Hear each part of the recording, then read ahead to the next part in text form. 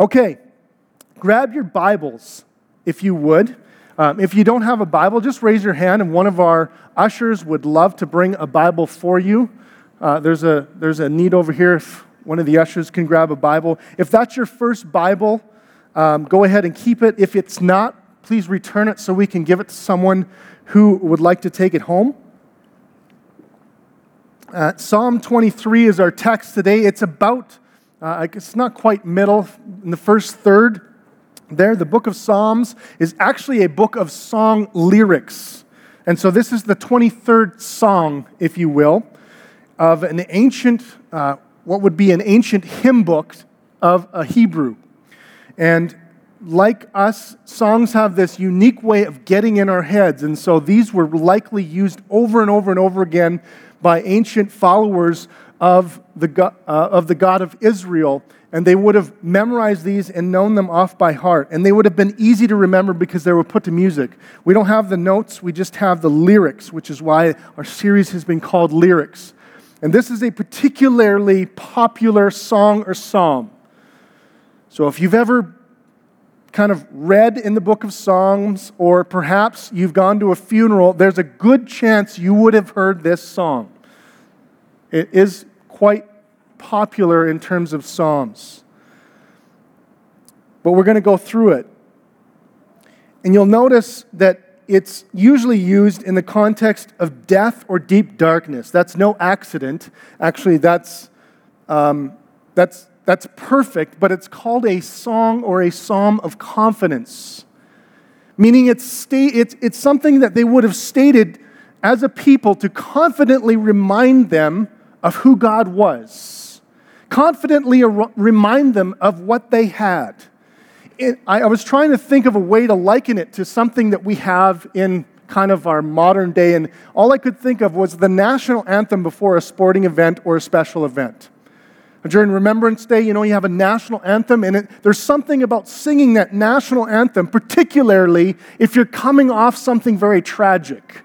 Right? So if there's a national tragedy at hand, and you sing the national anthem, and you're reminded of why you get to live in the country that you live in, because many people have sacrificed their lives before you in order for us to have a free country to live in, there's a sense of confidence about that, isn't there?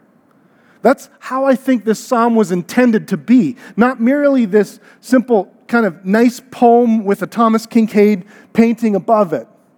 I think it's a song of confidence. There's something really unique about the imagery too, because these songs are often attributed to a man by the name of David. You might not know who David is, but he is the prototypical Israelite, the prototypical follower of God, the greatest king that Israel ever had. When everyone thinks of great kings of Israel, they would think of King David, who, by the way, began his life as a shepherd. So he would have not only had confidence to sing this, whether or not he wrote it, we don't really know. But it actually doesn't matter, because you can imagine this young shepherd boy who later is chased around by the most powerful king. Before he was able to be king, he had to wait for the other king to die. And so essentially, before he died, he chased David around the countryside, threatened his life. And so as David's in the wilderness, you can imagine this shepherd boy remembering this kind of song, because it would have evoked all kinds of images that he would have been very familiar with. He would have known exactly what it was like to be a good shepherd, because that was his world. Shepherds were often very lonely people. They had to spend a lot of time by themselves. It was usually given to the runt of the family, and so he was the runt of the family, and so that's the job that he got. But it's interesting that throughout the Bible story, like the large picture Bible story, that shepherd is an image that comes up over and over again. The very first leader that God ever drew, Abraham, and the promise that was given to Abraham that he would have many, many nations, ultimately the family of God that now exists, was a shepherd. Moses, one of the greatest leaders ever to bring the people out of Egypt after 400 years of slavery, spent about 40 years of his life as a shepherd. King David, shepherd. And then Jesus is revealed as what? Good shepherd. And 1 Peter talks about him in terms of leading the church as the chief shepherd. Did you know that the word elder, that the word pastor, I don't know if you knew this, but the word pastor is the Greek word for shepherd. So even in the way that we govern our church, we are constantly reminded of God's shepherding. This idea of shepherd metaphor is very important. And ultimately, it's not just about this picturesque image of God. It's about Jesus. Because this whole psalm is about God being our shepherd. Actually, there's two ideas, the main one being a shepherd. But essentially, it's not a stretch at all to say this is actually about who Jesus is and what Jesus is like, and how he leads us and guides us. And so let's look at the first 4 verses. Actually, I told you that it's mainly about, it says maybe at the title of your passage there, it says, "The Lord is my shepherd." Actually, there's 2 images there, and I think they're both very good, and they both kind of blend together, because the first 4 verses are about what God is like as a shepherd, and then it's about what God is like as a host. So maybe perhaps it's a shepherd that is providing some sort of a meal or a banquet. They're not mutually exclusive of one another. They kind of blend in together, and the idea is there, and some scholars actually think that's actually describing the same shepherd. Doesn't matter. What's really important here is that you capture some of these images, and sometimes when you preach, you really have to work hard for word pictures and illustrations. Not in this one. Not in this song, not in this text. And the reason why is because it's poetry. And poetry, as you may or may not know, is full of images. That's the richness of poetry. That's why you write it. Songs have these crazy way of just giving these constant word pictures. And so essentially all we're going to do is just go through some of these pictures and be reminded of who Jesus is. Because maybe here this morning you've come and you don't think of Jesus today as a great provider and a great protector. You have a question mark about God's provision, and you have a question mark about God's protection for you. And you need to hear a national anthem, so to speak, stated about who God really is, that he is worthy to be trusted in as your protector and as your provider. So starting there in verse 1, I'll read it out for us. "The Lord is my shepherd, I shall not want. He makes me lie down in green pastures. He leads me beside still waters. He restores my soul. He leads me in paths of righteousness for his name's sake. Even though I walk through the valley of the shadow of death, I will fear no evil, for you are with me. Your rod and your staff, they comfort me. You prepare a table before me in the presence of my enemies. You anoint my head with oil. My cup overflows. Surely goodness and mercy shall follow me all the days of my life, and I shall dwell in the house of the Lord forever." Again, some of that language isn't necessarily how you might talk today, but let's go through some of these images. I mean, I talked a little bit of the Lord is my shepherd, but this is an important understanding what a shepherd is. How many of you are sheep farmers? Anyone sheep farmers? I think we have one, but she's in children's today, isn't she? I'm not a sheep farmer, so crazy enough, the person that cut my hair this week happened to be a sheep farmer from New Zealand. So I was asking her what sheep are like, and the first thing she said was sheep are really stupid. So it kind of went downhill from there, but she began to talk about this idea of being a shepherd, which was, I thought, fascinating from someone who's actually raised sheep. She didn't talk necessarily about how good she was, just mostly how stupid sheep were. And some people think that's why God claims to be a shepherd, is because we're so dumb. But I don't kind of think that's the idea here. I think it's the idea because that would have been a very, very common way of living for a lot of people. I mean, she kind of said, I'm from New Zealand, so guess what kind of farm I was from? And I kind of had a mind blank. I was like, I don't know, grain farming? And she's like, oh, sheep farming. Like, everyone's a sheep farmer in New Zealand, kind of the way she talked. So people would be very familiar with this idea. We're not so much here. Animal husbandry is kind of low on the totem pole when it comes to what we know and are familiar with. But this would have been it would have evoked a very strong image for a lot of people. You would remember how the sheep smell. Been to the Stampede? Anyone been to the Stampede?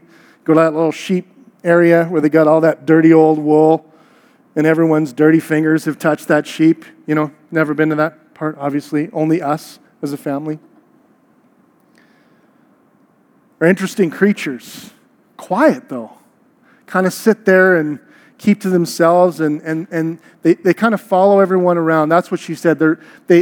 If one sheep kind of goes this way and it's the wrong direction, you have like a whole herd of sheep. I was like, that sounds like our culture, doesn't it? Like one kind of idiot moves this direction, then everyone stampedes after them, regardless of whether it's the right way or not. That's kind of how sheep work, and they're hard to herd, and they're not really that aware of danger, and they just basically, their defense mechanism is to turn their back to you, which isn't the best defense mechanism I've ever heard of in my life. They don't have claws, they don't have real teeth, they just have a hard roof in their mouth. They don't know how to get down off things, they just know how to go up things. They actually can eat or drink running water. They just prefer something that's really easy. They won't search for food. They kind of need to be led. Okay? You got a miniature view of what sheep are like. Now, does it make sense? He says, the Lord is our shepherd. No, it doesn't say that. It says, the Lord is my shepherd. Now, you didn't pick up on this because you and I live in this individualistic culture that thinks we deserve a personal God. That's not the culture of the time. The culture of the time, you are a number. You just fit into the group. What's best for you is what's best for the group. That's the kind of culture they live in, and yet the author says, the Lord is my shepherd. Individual. That has huge, enormous meanings because that's how we get the idea that God is actually a personal God. That Jesus isn't just the God of the masses, that He's actually the God of each individual person. He's my shepherd. Everyone can say this. That's a miracle in itself. It's not the Lord is our shepherd. It's not the Lord is a shepherd. It's the Lord is my shepherd. Personal. He knows who you are, how old you are, what you look like, what you think, how you sin, whether you admit it or not. And this brings great comfort because if that's true, if the God of the universe is a personal God who knows who you are, then it makes sense that He says, I shall not want. Now, some of you heard that and you thought you heard, the Lord is my shepherd, so I get what I want. Right? That's how we think. We're materialistic. The Lord is my shepherd, so I get everything that I ask for. That's not what He's saying. That's not even what He's thinking. Remember, David's in the wilderness. He's not getting what he wants. He's not getting anything he wants, personally, materialistically. He's on the run. He's living in a cave. Everyone supposedly likes him, but the king at the time wants him dead. He's not thinking, I can get everything I want. What is he saying then? He's saying, obviously, the Lord is my shepherd. What I have is what I need. What I have is what I need. We need that, don't we? We need to state that over and over again. We need to sing this as our national anthem. The Lord is my shepherd. I have everything that He thinks I need. Some of you just need to repeat this over and over again because this is your prayer life. This is the great frustration in your life. You're not getting what you want. You want a better job. You want a better marriage. You want better kids. You want better city to live in. You want better neighborhood. You're asking for these things and you're not getting what you want because you read Psalm 23 and you said, I'm not going to be in want. But you need to hear that that's not what that text is saying. That what God has for those who love Him is what they need for that moment. And that can apply to those who are even starving to death. I thought a lot about that this week. I thought, what if you had no food, nothing to drink? Could you still sing this? Not if you thought it meant that it just gets what you want and what makes you comfortable.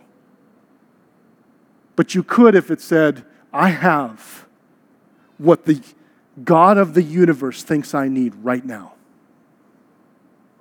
That's a statement of confidence. Be easy to keep preaching on that, but we got to move on. He makes me lie down in green pastures. He leads me beside still waters. Good image. Sheep, again, they don't do a lot of investigating new territory. They kind of just go with what's in front of them. It's kind of like a young way of thinking, right? Like the big deal around my house with my kids is when they ask where something is, we always say, open your eyes and look at your feet. It's usually right there. That's kind of how sheep act. They're like, well, there's no green grass here, so I guess there's none at all. That's why I said he leads me. Even when I can't see it, and I don't get it, and I don't understand that I have to walk through this to get to green pastures, he leads me. See, this is not sheep-centric, actually. This is shepherd-centric song. He makes me lie down. He brings me to still waters. He doesn't have to. He could just say, hey, there's some stagnant water, go for it. But he leads me to what can refresh my soul. That's how the author summarizes it. He restores my soul. That's his summary of those two statements. This is what God is like. This is what Jesus is like. He wants to restore your soul. He wants to calm you down. The way I translated it for me was, he calms me down and reminds me of who I am in him.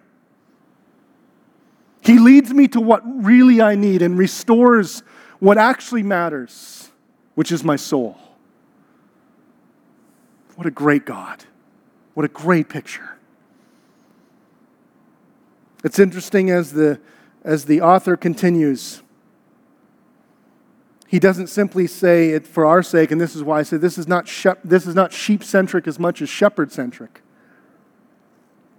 He leads me in the paths of righteousness for his name's sake. He leads me to salvation. He leads me to the way that will provide what I actually need. Why? Exclusively for me? Well, I would say, yes, we benefit. But listen to the motivation. For his name's sake. So many of us miss those words. For his name's sake. And we need to hear this again. The author is clearly a beneficiary, but this verse reminds us that the credit needs to go to the benefactor, the one giving. It's his namesake. That this is what's going to make God's name great. That what he gives to us is what we need, but it's going to make his name great and not ours. Do you know do you feel that battle? When you're trying to make your name great, when you're trying to go after your own glory, your own weight, this word glory just gets so easily lost on us. And I think we need to take a moment and just kind of sit here for a second. It's not actually says the word glory, but his namesake has this idea of glory. The Bible uses the Hebrew word kabod. I don't know what the Greek word is. But this is what J.R. Vassar, who has written a book called Glory Hunger, because it's a book about how God deserves glory, but we try to steal it all the time. That's our life goal, it seems. That's why we're called sinful, is because we're trying to take away God's glory, and he's essentially the one deserving of it. And so he says, literally the word kabod speaks of fatness. It carries the idea of being weighty or heavy. It can be used literally to speak of the size of a person or an object, but more often it carries the idea of significance. The point is not the girth of something, but its greatness. In this sense, to be weighty is to be consequential or impressive, possessing grandness or splendor. It's for God's glory. It's for God's weight. It's for God's impressiveness. It's for God's greatness, his fatness, if you will. I know it sounds strange for us to talk like that. Very popular writer by the name of C.S. Lewis has actually used this in the title of his book, and he calls his book The Weight of Glory.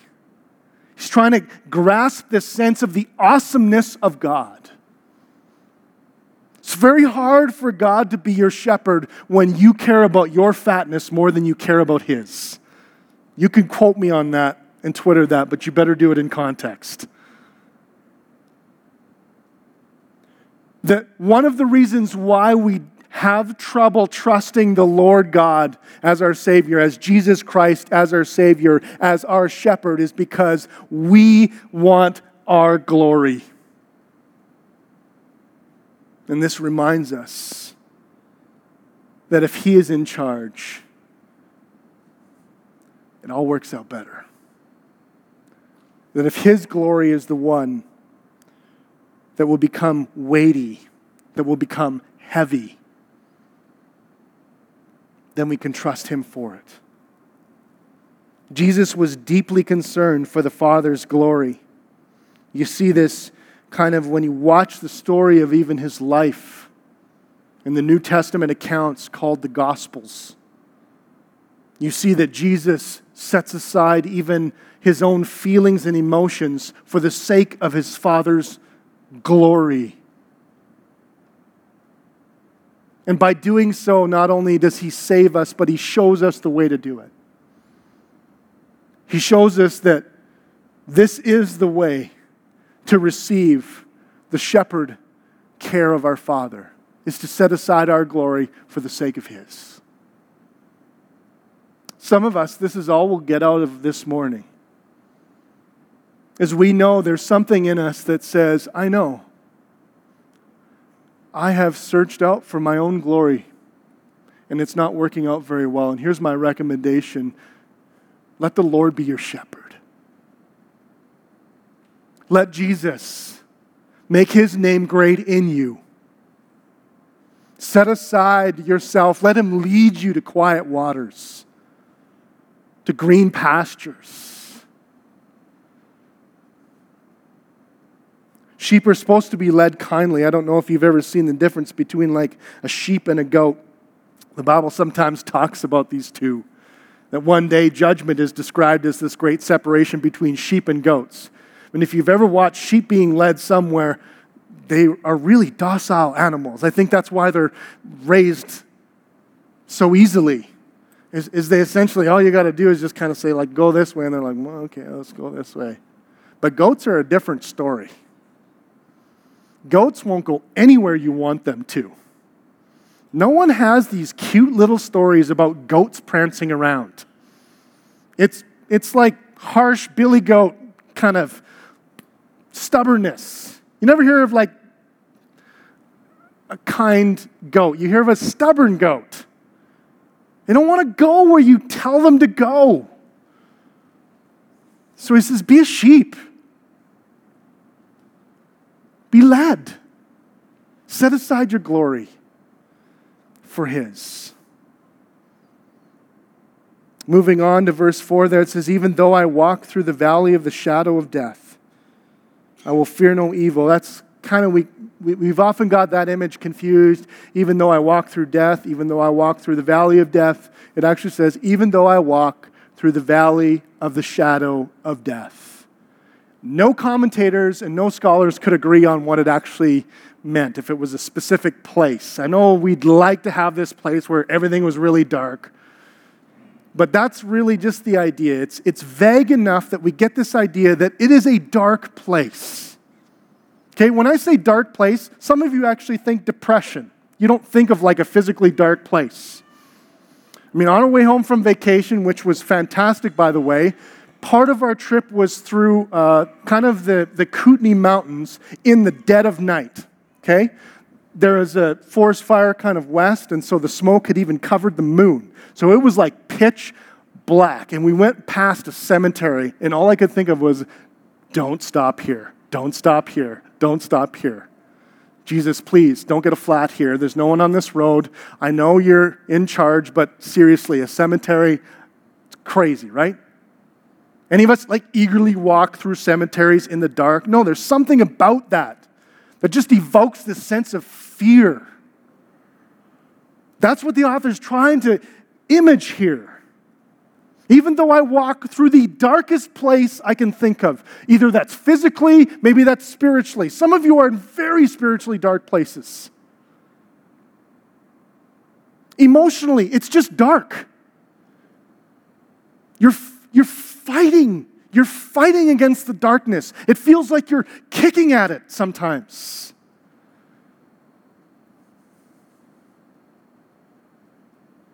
The author says, even though I walk through this, I will fear no evil. There's no fear. Not because I don't have to go through the darkness, but because I know who's leading me. I know who my shepherd is. I know that my shepherd will fight off anything that he thinks needs fighting off. I know that my shepherd will protect whatever needs I need protection from. He says, for you are with me. The God of the universe is with you in the darkest moment of your life. Some of our prayers are for God to take the darkness away, but I don't think He always does. Sometimes He does. Sometimes the darkness just evaporates, poof, but lots of times it doesn't. Because Jesus doesn't require there to be light for Him to be a guide through the darkness. In fact, He promises more trouble on this earth than He does good things, it seems. That following Him seems to create more tension in this world than it creates just easy living. And David, when he writes this, is writing from real honesty. He might actually be in a cave. He might actually be humming this as he's in this dark cave, thinking, the enemy's right outside. Why? Because he remembers two weapons of a shepherd. Don't feel like weapons now, right? Rod and staff. They don't feel like, you never find rod and staff on like forged in fire or anything like that. They don't evoke this sense of weaponry, but it was a serious weapon in those days. A rod was like, you fend off coyotes. The rod was like the weapon. The long stick, you can imagine. Wild dog, long stick. Who was going to win? Generally, the long stick, right? It's this image of God's protection, fending off whatever needs to be fended off. The staff typically had a little bit of a hook on it. It's not really effective use today. Now they just use sheepdogs anyways, not really staffs. When we were raising chickens on our farm, it wasn't a staff as much as a long hook or a long wire with a little hook on the end, and you just kind of go in the chicken coop and you just hook the legs of the chicken. And you could literally move a chicken out of any sense of danger, because chickens are, believe it or not, even stupider than sheep. That's why we eat so much of them. That's the idea here, is the sheep gets himself in trouble, and that kind of territory or that kind of landscape would have been like very rocky, a lot of steep ledges. Said, your staff can get me out when I get myself in trouble. Anyone ever wonder if God's going to get you out of the trouble that you know full well you've gotten yourself into? And you go, this isn't God's fault. This is my fault. I'm stupid. I did it again. He warned me. He helped. He brought people alongside to help me. Even the preacher even said something about this on Sunday, and I still got myself into this mess. That's when the shepherd's rod and staff will comfort you. Because Jesus is capable of pulling us out of these spots. It's what He does. It's what He's like. He loves to be known as the Good Shepherd. The verse that I put up at the very beginning, I don't know if we concentrated on it, probably went right through it. It says, I am the Good Shepherd. The Good Shepherd lays down His life for the sheep. I am the good shepherd. I know my own, and my own know me, just as the Father knows me, and I know the Father, and I lay my life down for the sheep. Does that sound like a self-centered shepherd? No. Twice. I'm the good shepherd because I lay my life down for the sheep. I don't do what's best for me. I do what's best for you. So we've got these two crazy things, that this commitment to God's glory, but God wanting and knowing that what he does is going to be the best for us. And so the rod and the staff, they comfort him. He keeps going. You prepare a table before me. There's a little break maybe in your Bible. It's a shift in paragraph, just a little bit of a shift in idea. It says, you prepare a table before me in the presence of my enemies. Again, remember who this psalm is attributed to, someone who has real enemies. I don't know if you've ever had enemies, like people out to get you. Like you show up for work and for 8 hours they're after you. They want your job, they want you gone. Very few of us can actually say this. For the most part, it's just putting up with kind of annoying people. But this guy has real enemies that want his life, that have directions from the king to, if they see this writer, to kill him. I don't know if you have a bounty on your head or if you know what that's like. If you do, I'm interested in that story. Come talk to me afterwards. You'll show up as an illustration sometime. So he's not talking just out of the air. Like, this is real experience for him. And he says, you set up a feast even though the enemy can still see. And there's nothing they can do about it. I love that picture. It's this, again, statement of confidence. It's like the enemy's right there. This looks like a good spot to set up a nice, beautiful, bountiful feast right there where they can see you and they can't do anything about it. It's a statement of confidence, isn't it?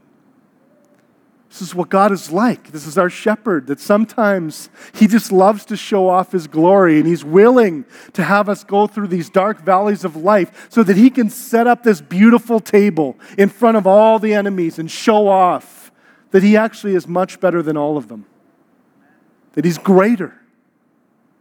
Sometimes that's hard for us to take because we want God to change our surroundings, our atmosphere, but sometimes he loves to do it in the context of danger.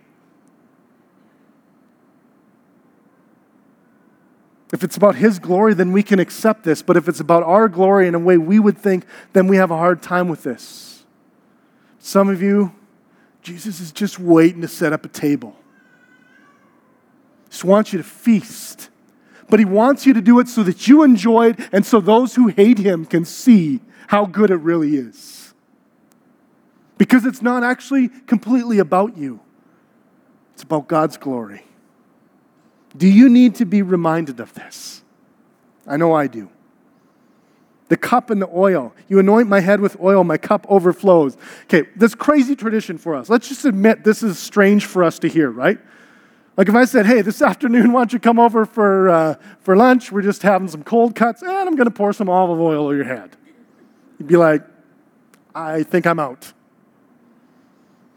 But this was a way of actually honoring the guest. I'm not sure how they got into that tradition, to be honest. Seems like a strange way to get into a tradition, but they would sometimes add perfume to the oil. Sometimes we hear that if it was a man, they would put it on his beard. It's like, I kind of get that.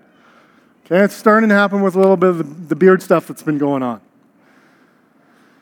So literally, you come in to the feast and you would know who was honored because you could smell him or her, right? Is this starting to make a little bit of sense at least? You'd be like, where's my place? And you'd be like scooching down the aisle and be like, oh, that's the table seat of honor right there. That smells good. That's the idea. He said, you anoint me, you make me the honored guest. You make my cup like overflow. Like, you ever been to a restaurant where the service is really good and you can't drink fast enough? The server comes and like fills up your coffee like constantly. Would you like me to warm that up for you? And he goes, man, that's good service. My coffee cup is overflowing all the time. It's always hot. Yeah, that's the idea. with the goodness of God. And he says, surely goodness and mercy shall follow me all the days of my life. He kind of breaks out of kind of some of the imagery, and he says, goodness and mercy. It's really the best way you can, in Hebrew, that you could possibly say just the bountifulness of God. Mercy is a word that's often translated mercy, but it really means steadfast love. We actually had a whole sermon on this earlier in the year when we went through the attributes of God the Father, God's mercy, His steadfast love, or as the Jesus Storybook Bible says, the never giving up, never ending, never running out love. It's a great image. The kind of love that just never gives up on you.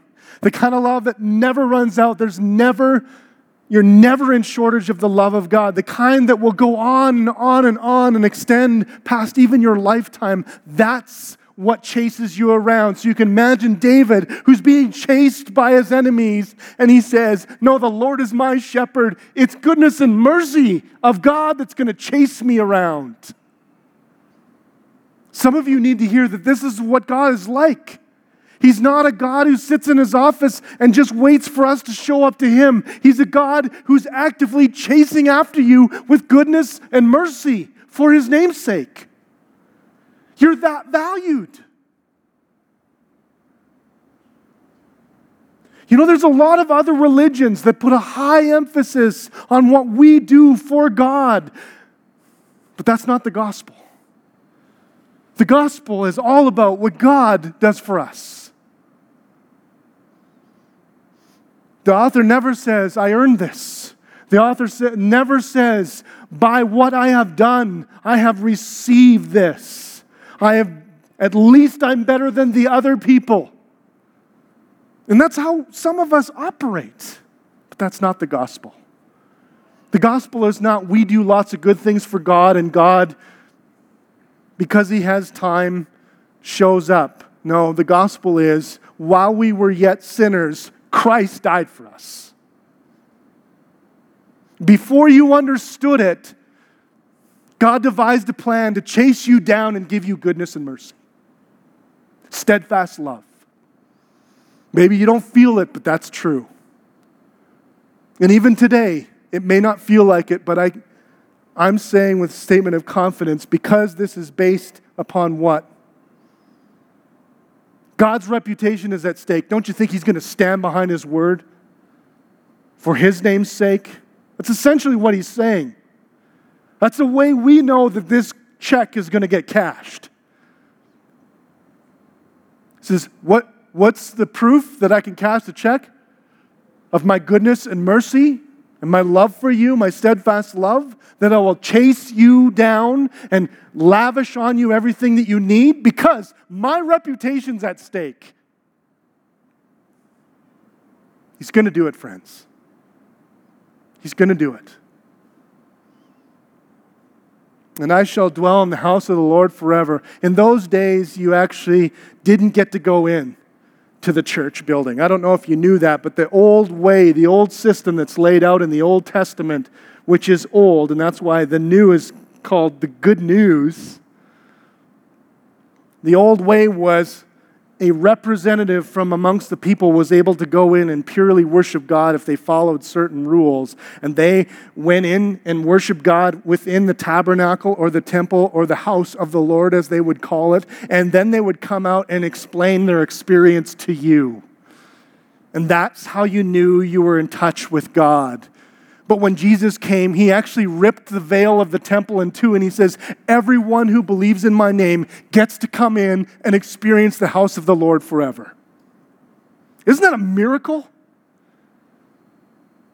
How would you like to show up for church today and have to wait outside while I had a great prayer time, and then I came out and told you how awesome it was, and that was church for you? Don't you think this is a better way? Why do you think he's so excited about this? Why do you think he ends this by saying, I get to live in the house of the Lord forever? He didn't even get to see that fully. But we do. The author initially never got to fully experience God the way we get to experience God. So I'm saying, friends, what is holding you back from trusting the Lord as your shepherd? Maybe you've heard this over and over and over again, but this is another call to say, look how good he is. Look how awesome he is. Look at the weightiness of God here. What the heck could possibly hold you back from trusting in the Lord as your shepherd? As the band comes, I'll pray. Come on up, guys. Jesus, thank you that you are a great shepherd. Thank you for your love. Thank you that you spread a table of bounty before our enemies. Thank you that you lead us beside green pastures and still waters. Thank you that you restore our soul and you give us what we need, even when you don't give us what we want. Thank you that you are with us when we are in the deepest darkness of our entire life. Thank you for your rod and your staff. May they comfort us today. That we know you protect us and defend us. Thank you for chasing us down with goodness and mercy or steadfast love. Jesus, thank you for being our great shepherd and that we are allowed to dwell with you forever. Amen. As the band begins to play their song, I just want to invite you as well to consider this as we take what we would call communion, the Lord's table, Eucharist. It depends on your tradition, what you're comfortable with. The reason why this is so important is this is an opportunity for us to personally experience God. There's nothing magical about this, but there's something very special about it, because these elements represent the living and dying of Jesus Christ. The bread, which symbolizes the life of Jesus, that God did not come to us just as a ghost, but came in person for us. The cup represents the blood or the love of God who shed his blood for us. And so let's come and celebrate that together as a community.